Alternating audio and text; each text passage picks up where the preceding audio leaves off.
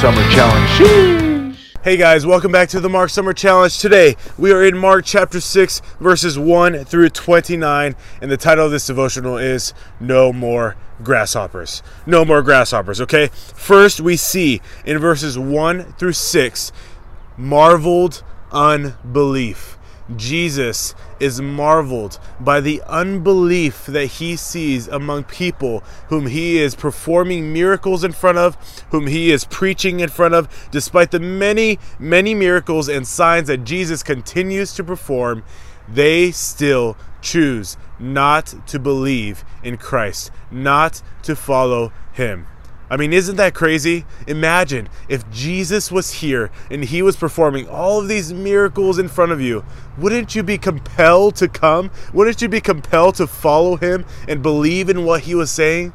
But still, because of their hardened hearts, because their eyes were blind by their sin, they chose not to follow him. And they chose to still reject him. In verse 6, Jesus says, or the Bible says, he wondered at their unbelief, speaking of Jesus. Their hearts are hardened and their eyes are blinded by their own sin. So we saw first in verses 1 through 6, marveled unbelief. Secondly, we saw called disciples in verses 7 through 13. We see Jesus selecting these ordinary men, and now he's going to send them out. He has trained them, he has taught them, they have lived with him and followed him and watched him, and now he is going to send them out. By this point, only Jesus has been performing miracles and healing people and preaching the gospel like he was. And now he is sending these ordinary men to go and to do the same, to preach the gospel, to heal, and to act compassionately, and to perform miracles. Ordinary men sent by Jesus.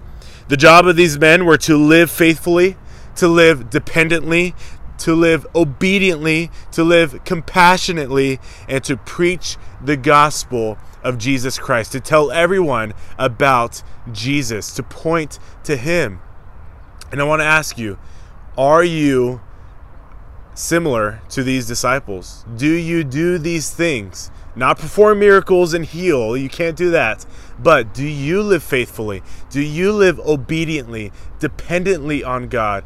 Faithfully by preaching the gospel, by acting with compassion towards others? Do you do these things? So we saw first, marveled unbelief. Secondly, called disciples. And lastly, beheaded Baptists. Beheaded Baptists in verses 14 through 29. The disciples are preaching the gospel of Jesus Christ. Everyone is hearing about this Jesus, even Herod the king. And he hears about Jesus. He is fascinated with him. And when he hears about Jesus, he is instantly met with guilt and fear because he knows that he has recently imprisoned and beheaded John the Baptist, who has been preaching the gospel of this Jesus Christ. So, how did his beheading happen? It was at a birthday dinner with King Herod. And the king invited his stepdaughter to come and dance for him, and he was fascinated by her. He was blinded by his own sin. His eyes were blinded by that. He was driven by his own sin. And so because of that, he makes a foolish vow to his stepdaughter that he will do whatever she asks of him. And what does she ask? Bring me the head of John the Baptist. And so because of the pressure, because he made this vow in front of everybody, and now he has to keep it, even though he doesn't want to behead John the Baptist, he does it anyways. He brings her the head of John the Baptist. He sends out executioners, and they kill John, behead him, and bring her the head. And so, no more grasshoppers for John the Baptist. And what this points out again and again is that the gospel message of Jesus Christ is not popular.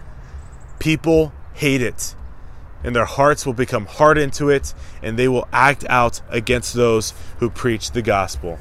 Okay, I want to ask you 3 questions. Number 1, how can hearts be softened and eyes be opened? What is the only way that hearts can be softened and that eyes can be opened from their blindness godliness. Number 2, in what areas can you grow to be more like Jesus' disciples? Remember, they were faithful. They acted obediently, dependently. They preached the gospel. They acted with compassion. Which one of those areas can you grow in? And how can you practically live that out? And lastly, number 3, would you be willing to proclaim Christ even in situations where it might get you in trouble? Why or why not? And I'm asking, even when the gospel is unpopular, even when the gospel is hated, do you love Jesus enough? Is your faith real to the point that you would stand up for Jesus even in times where it might not be a good thing for you? It might actually work against you, like John the Baptist. Would you be willing to do that? Okay? This was July 8th, Mark Summer Challenge. You just read Mark chapter 6, verses 1 through 29. Keep going. I'll see you tomorrow.